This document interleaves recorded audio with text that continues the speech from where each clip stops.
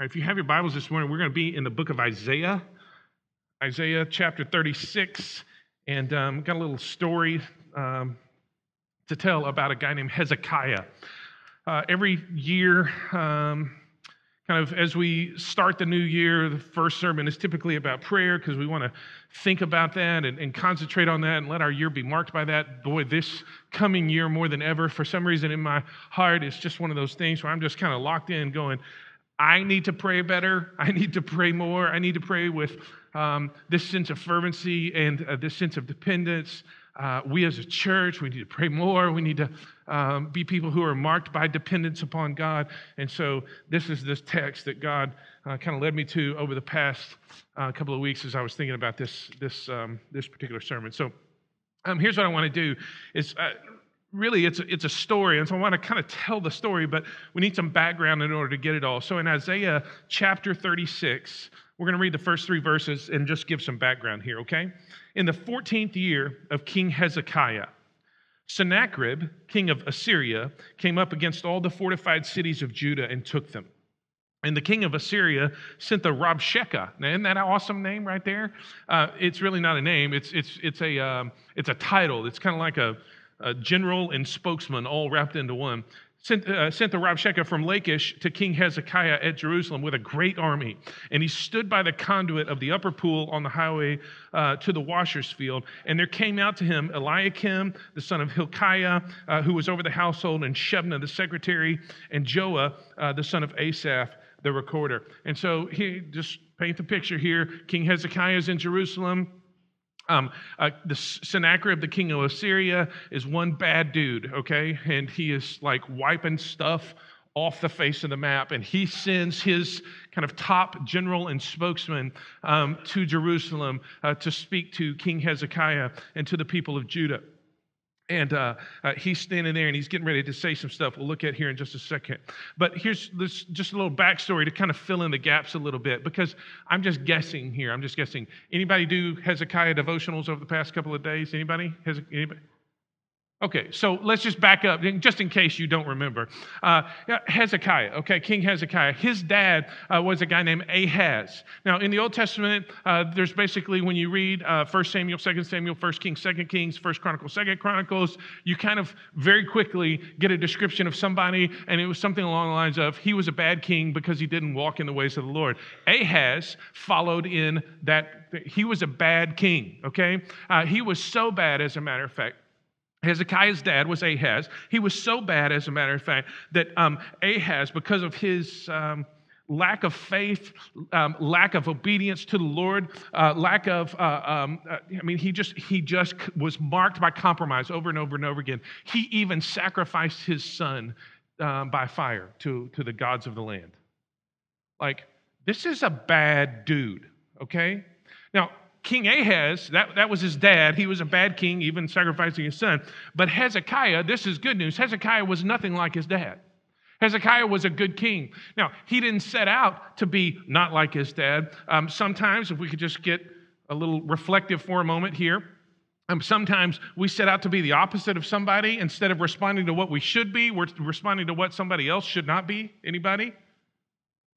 No? No? Okay, well, if you know somebody like that, you just pass that along.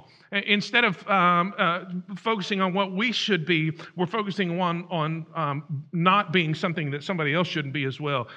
Hezekiah wasn't trying to not be like his dad. He was just trying to follow the Lord. And he was nothing like his father at all. So 2 Kings 18, verse 6 describes it this way. Listen, this is Hezekiah, for he held fast to the Lord. Wouldn't that be a great description if we could write this over 2017?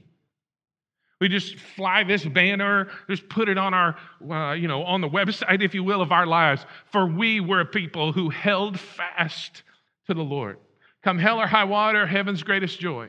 Come good times, bad times, mountains, valleys, gray hair, no hair. We held fast to the Lord. Maybe. Hezekiah held fast to the Lord. He did not depart from following him, but kept the commandments that the Lord commanded Moses. And may we be those kind of people. Hezekiah was a good king. And better, his personal integrity had a national impact because he was the king and leadership. His personal integrity before the Lord had a national impact. Now, that's a really good thing to pray for us as we get ready for a presidential transition, as some of you are facing other leadership transitions in other aspects of your life. Man, may my personal integrity have a broader impact, because it always will. It always will. And then finally, we see here at the first part of chapter 36 that Hezekiah, even though he was not his dad, who was a bad king, even though he had his heart was committed to the Lord, he was a good king. Even though his personal integrity allowed God to bring blessings to Judah, he still came under attack by Sennacherib. That's the background. That's what we're facing here. And so Sennacherib sends the Rabshakeh, and he speaks to him all these crazy things. And here's what I want to say to you as we think about as we think about 2017, is that every person who's trying to do the right thing, no matter, it's a New Year's resolution for you or whatever, every person who is trying to do the right thing, you will neither escape nor will you escape unscathed hardships and trials. If you are out trying to do the right thing, sometimes in our minds we think, hey, I'm out here trying to do the right thing. My life ought to be easy. That's not how this goes. In fact, every person who's trying to do the right thing will neither escape hardship nor escape those hardships unscathed. You just won't. Why? One, because you're swimming against the tide of a decaying world. You're going the opposite way of how the world is going. Anybody notice that the world's crazy out there right now? Don't know if you saw in the news this morning when you woke up after you had your coffee or whatever. Significant attack in Turkey last night. 2 dudes dressed up like Santa Claus came in and shot up a place. 39 dead and counting. I mean, the world's crazy. The world's crazy. So if you're out there trying to do the right thing, you won't escape hardship, and you won't escape those hardships unscathed. And part of that is because you're swimming against the tide of a decaying world. Part of that is because you have an enemy, you're in a spiritual fight, whether you recognize it or not, whether you want to be or not, whether you think you signed up for it or not.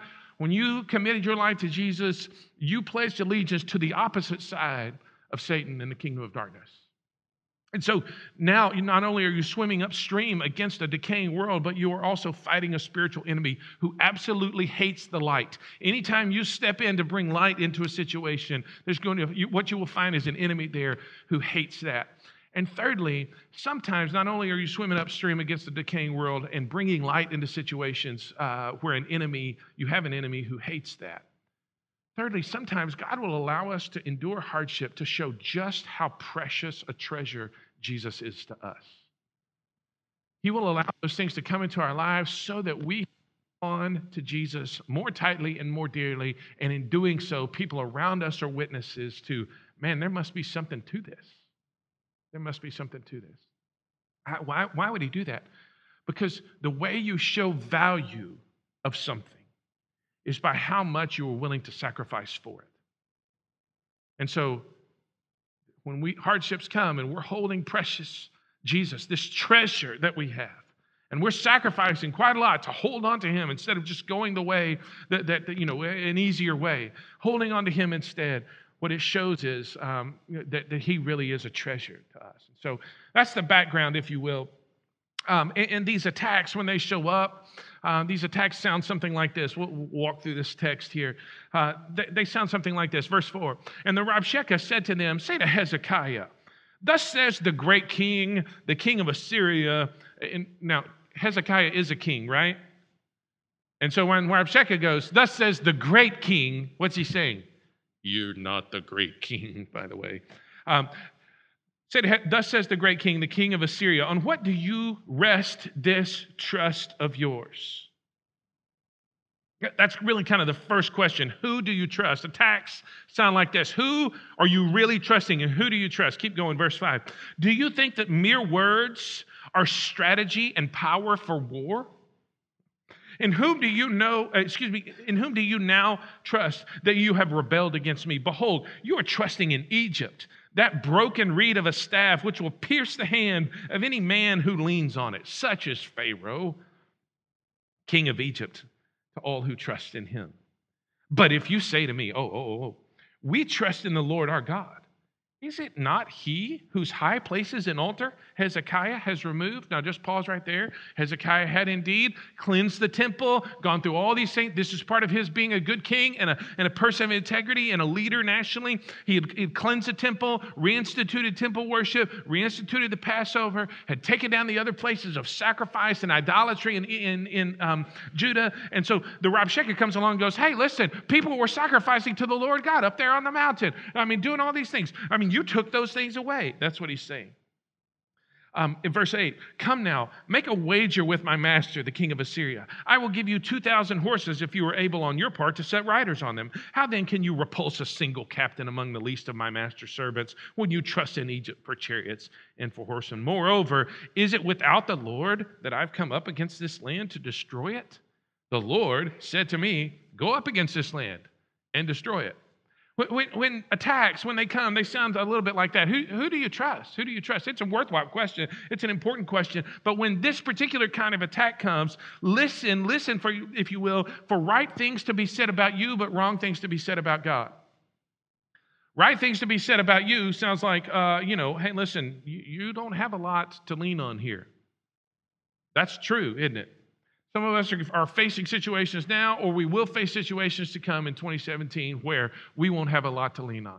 If we trust in earthly things, indeed, like you said, you're trusting in the king of Egypt, he's a broken reed, and you're going to lean on him, and he's going to go right through your fingers, just right, he's going to pierce you, make you bleed.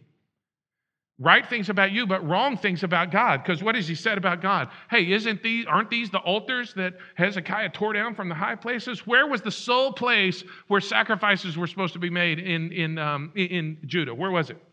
In the temple. In the temple. And Hezekiah had done the right thing about that.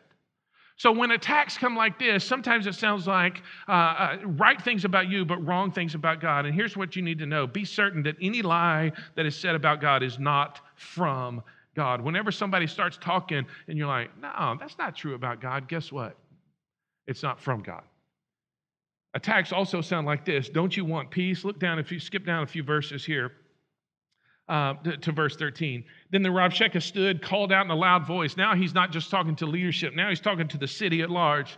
Hear the words of the great king, the king of Assyria. Thus says the king, don't let Hezekiah deceive you, for he will not be able to deliver you. Do not let Hezekiah make you trust in the Lord by saying the Lord will surely deliver us. This city will not be given into the hand of the king of Assyria. Do not listen to Hezekiah, for thus says the king of Assyria, make your peace with me and come out to me. Then each of you will eat his own vine, each of you will one of his own, and each one of his own fig tree, and each one of you will drink the water of his own cistern, and so forth. Do you want peace? The reason he was saying it loudly because he was trying to build this consensus. And oftentimes when this happens, when attacks like this, when the enemy attacks like this, this is what happened. He's trying to build consensus around you to make you feel really, really lonely. Even though you know what's right, sometimes the temptation to do what's wrong, it's not really a temptation. But the temptation not to be lonely is the doorway that the enemy uses to get us to walk away from the things that we know to be right. I was in a speech major in college, did a small group class, small group communications class, and this guy quoted the study, and I actually dug back through some notes to see if I could find the study. But it was a simple math problem that was put on the board, and there were 7 people who had to answer the math problem, simple algebra problem, whatever the number. And it was so easy that, basically anybody could have done it. You could have done it in your head. It should have been super easy. But they designed the project such that it was a groupthink project. The first 6 people were in on the experiment. And the first 6 people answered the same way, but wrongly. And then the 7th person was the person that they were actually experimenting on. And so now you got 6 people, boom, boom, boom, boom, boom. It's 42, it's 42, it's 40. What? You're sitting there, and all of a sudden you're the 7th person. And what are you thinking? Dude, did I do the math right here? Surely, 1, 2. Counting fingers, toes, that kind of thing. And it was some astounding thing. Again, I may be off on the percentage just a little bit, but it was something like 2/3, 70% of the people who were in position 7 went with the group. Why? Because their desire not to be lonely and look dumb conquered what they knew to be right. Sometimes when the enemy comes along and he says, hey, don't you just want to get along? Don't you just want peace? Don't you want to just be friends here? Like, go on about this. Sometimes what he's doing there is trying to appeal to your sense of being lonely. Whenever this attack comes, this promise of peace at the cost of freedom is from the enemy instead of peace as a benefit of the freedom we have. Anytime we have to sacrifice our freedom in Christ in order to have peace, that's demonic. That's not from the Lord. Last thing, and I just want to move here. The last attack that comes sounds something like this. So you've got, who do you trust? Don't you want peace? And where is your God? Where's your God? Look at verse, just skip down to chapter 37. Look at verse 10. 37 verse 10. Thus you shall speak to Hezekiah, king of Judah. Don't let your God in whom you trust deceive you by promising that Jerusalem will not be given into the hand of king of Assyria. Behold, you've heard what the kings of Assyria have done to all lands, devoting them to destruction. And shall you be delivered? Have the gods of the nations delivered them? The nations that my fathers destroyed, Gozan and Haran and Rezeph and the people of Eden who were in Telassar. Where is the king of Hamath? Where's the king of Arpad? The king of the city of Sepharvaim, the king of Hena, or the king of Ivah, and on and on and on. And what's he saying when he's doing this? Hey, you think your God is going to do this for you when all these other gods didn't do it for them? Where is your God? It's the most frontal attack, and it's the attack that the enemy wages and launches against those who are struggling in their faith because they've got other stuff that are going on.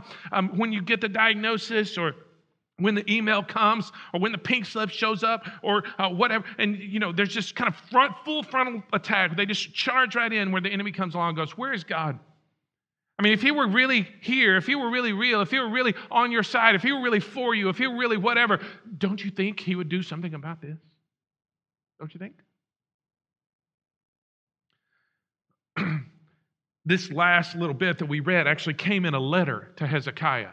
God had orchestrated some events such that the Rabshakeh had been drawn off to deal with another issue, and he sent this letter to Hezekiah saying, hey, Hezekiah, don't you think that you're getting off the hook here? I'm coming back. That's what he said.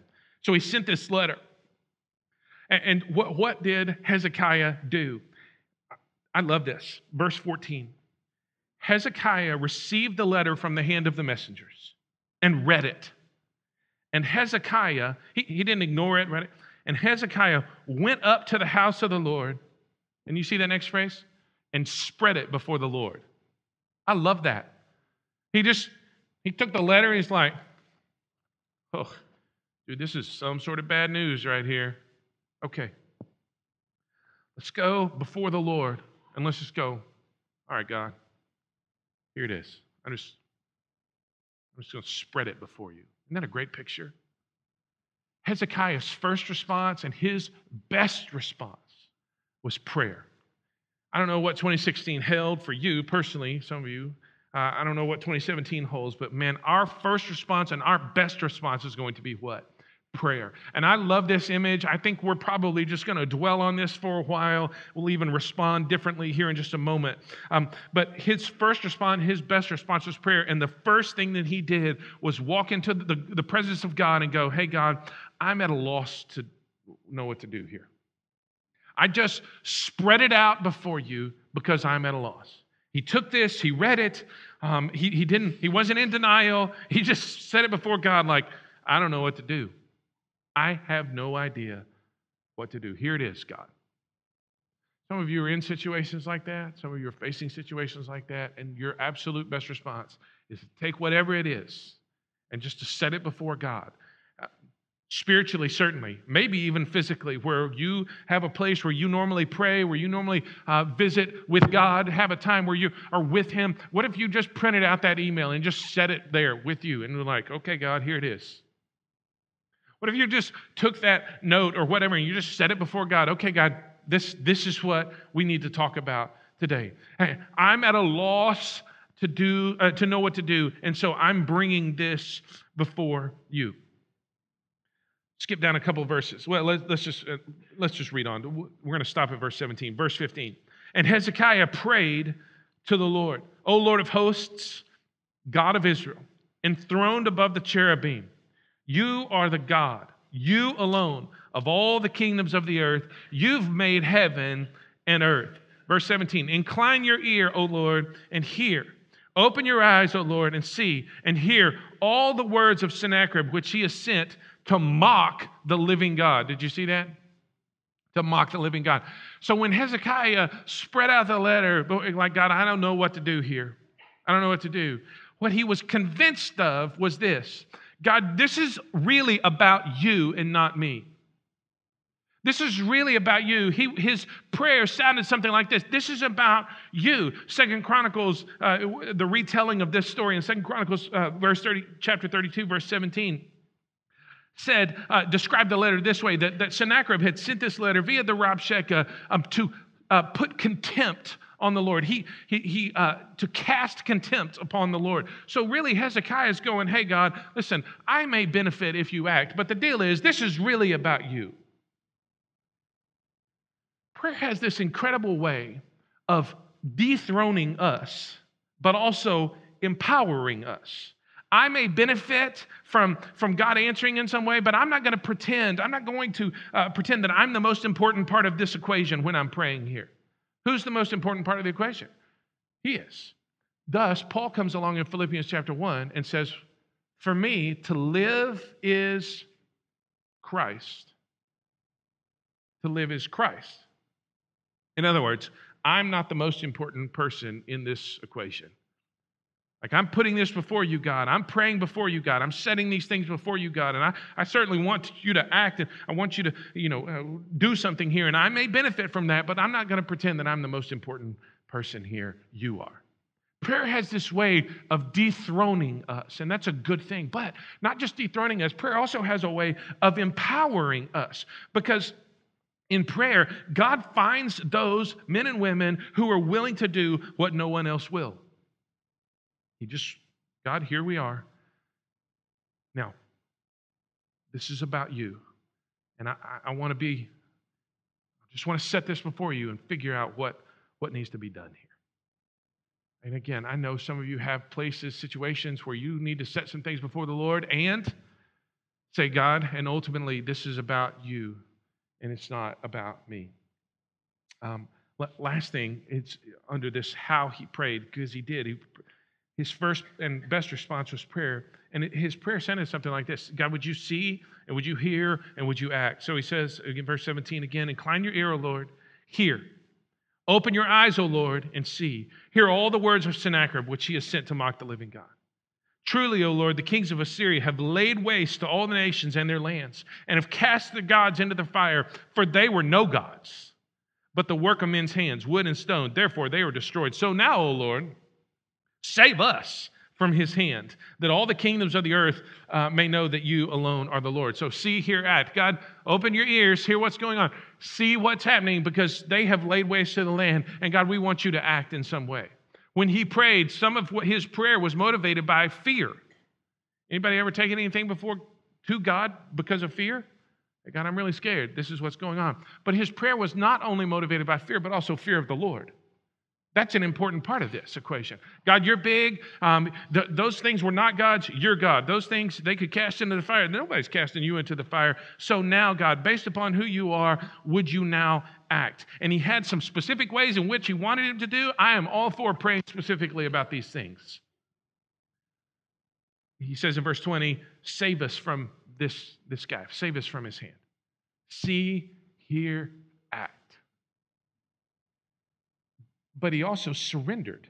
He also surrendered to God. Remember what he did with the letter? He spread it out before the Lord. He spread it out before the Lord. And if God didn't act in the way that he thought, he was still before the Lord. He was still in the right place.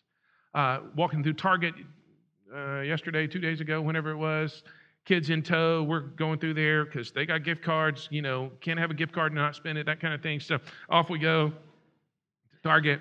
Garth Brooks, 10 CD collection or something. It was this massive collection of Garth Brooks, right? And, Jenny and I, as we were walking by, we were like, hey, I remember that kind of thing. I remember that song. One of the songs was Unanswered Prayer. Anybody remember Garth Brooks' Unanswered Prayer? The line, sometimes I thank God for unanswered prayer. And it struck me when I was thinking about this, like the most important unanswered prayer. See, I mean, Hezekiah, he laid it out before God, but he also surrendered, going, God, you know what's best. And the most important unanswered prayer was a prayer that went unanswered in the Garden of Gethsemane. Father, if there's any way that this cup can pass from me, man, that's what I want. Nevertheless, not my will, but yours be done. Surrender has to be a part of prayer. We have to spread ourselves out, not just our situation, but ourselves out. We have to spread ourselves out before God to say, God, would you please do something?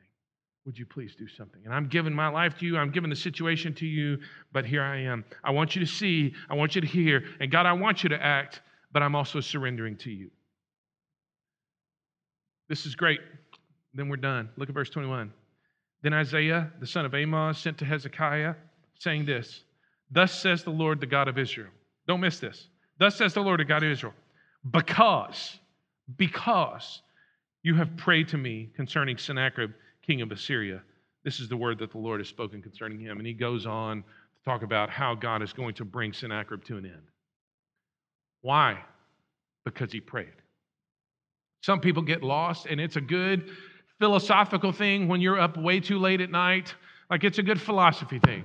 Well, would God have done if I wouldn't have prayed? Here's the thing. The Bible doesn't even address that. You know why? Because the Bible expects us to pray, and when we pray, what happens? God does some stuff. That's how it works. I mean, very clearly right here. Like, he prayed, and it's precisely because he prayed. Thus says the Lord, the God of Israel, because you've prayed to me, I'm going to do this. When we pray, God moves. That's how it works. So let's be people who pray. God, I'm not the most important part of this. I'm spreading it out before you, and I know I'm not the most important part, but would you see, would you hear, and would you act, and I'm giving myself to you. And so before we go to communion, and we will here in just a moment, here's what I want to do. It's a different kind of day, a different kind of invitation, a different kind of moment right now. If you've got some stuff in your life that maybe you need to take your letter from Sennacherib and just spread it before the Lord. In just a moment, we'll all stand together, and I'm just going to invite you forward. You can line up here. You can go kneel. If you need to sit, you can sit. If you need to stand, you can stand. We're just going to line up right here, and then we collectively will pray and just put these things before God. And when we put these things before God, we'll trust that he will see, he will hear, and he will act. So if you need to get settled, put some stuff up. I'm going to invite the guys back up to come lead us in a song as we do so. If you got things you need to fold up, go ahead and put them where they go. And then let's all stand together. And if you need to set something before the Lord, you come forward right now. We won't, if you need to bring somebody with you, that's fine too. This isn't part of our Sunday morning stuff typically, but I'm pressed by this. If you need to come, just as I said, you can come and kneel, you can come and stand, sit, whatever you need to do. Some of you have health things, some of you have spiritual things, some of you are praying for friends. Whatever it is, you make your way forward right now. There's no shame, no embarrassment. We're all carrying something.